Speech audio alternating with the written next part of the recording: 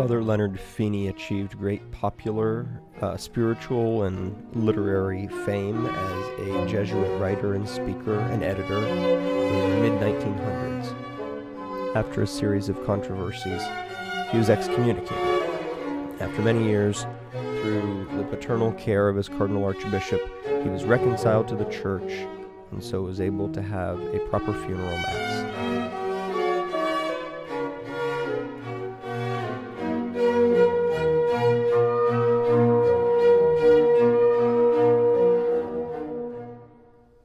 Nails by Father Leonard Feeney.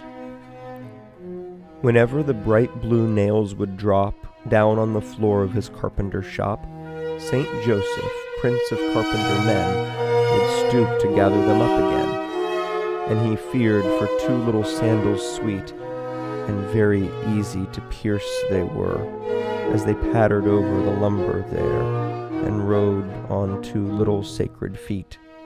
But alas, on a hill between earth and heaven, one day, two nails and a cross were driven, and fastened it firm to the sacred feet, where once rode two little sandals sweet. And Christ and his mother looked off in death, afar to the valley of Nazareth, where the carpenter's shop was spread with dust, and the little blue nails, all packed in rust, slept in a box on the window sill, and Joseph lay sleeping under the hill.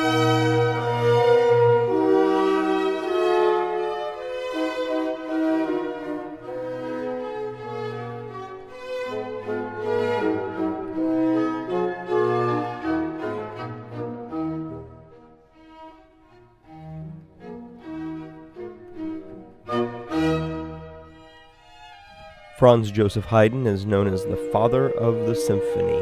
He wrote 104 of them, this movement from the 44th, which he desired to be played for his funeral. It's nicknamed Trauer, or mourning. In it, the rests are just as an important part of the music as the notes themselves. What a man doesn't say gives greater weight to what he does say. The famous scriptural silence of St. Joseph is not a sign of weakness or shallowness, but thoughtfulness, judiciousness.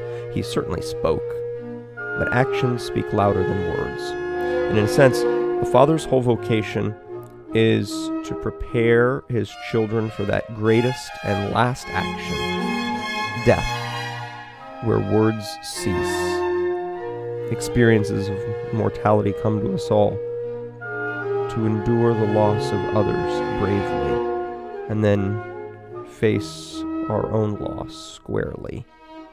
The preparation to die well is to live well.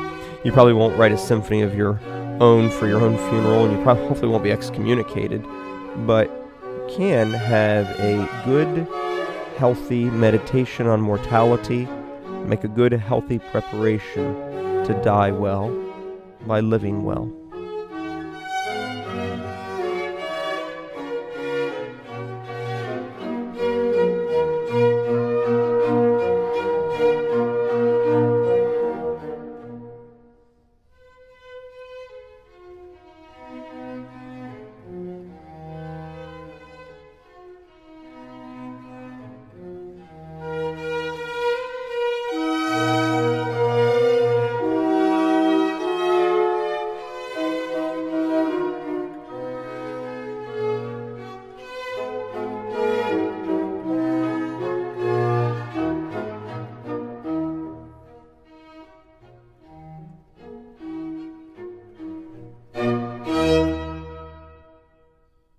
Let us pray to good Saint Joseph on this his solemnity in this year dedicated to him, for fathers and their vocations to prepare their children to be with God the Father in heaven.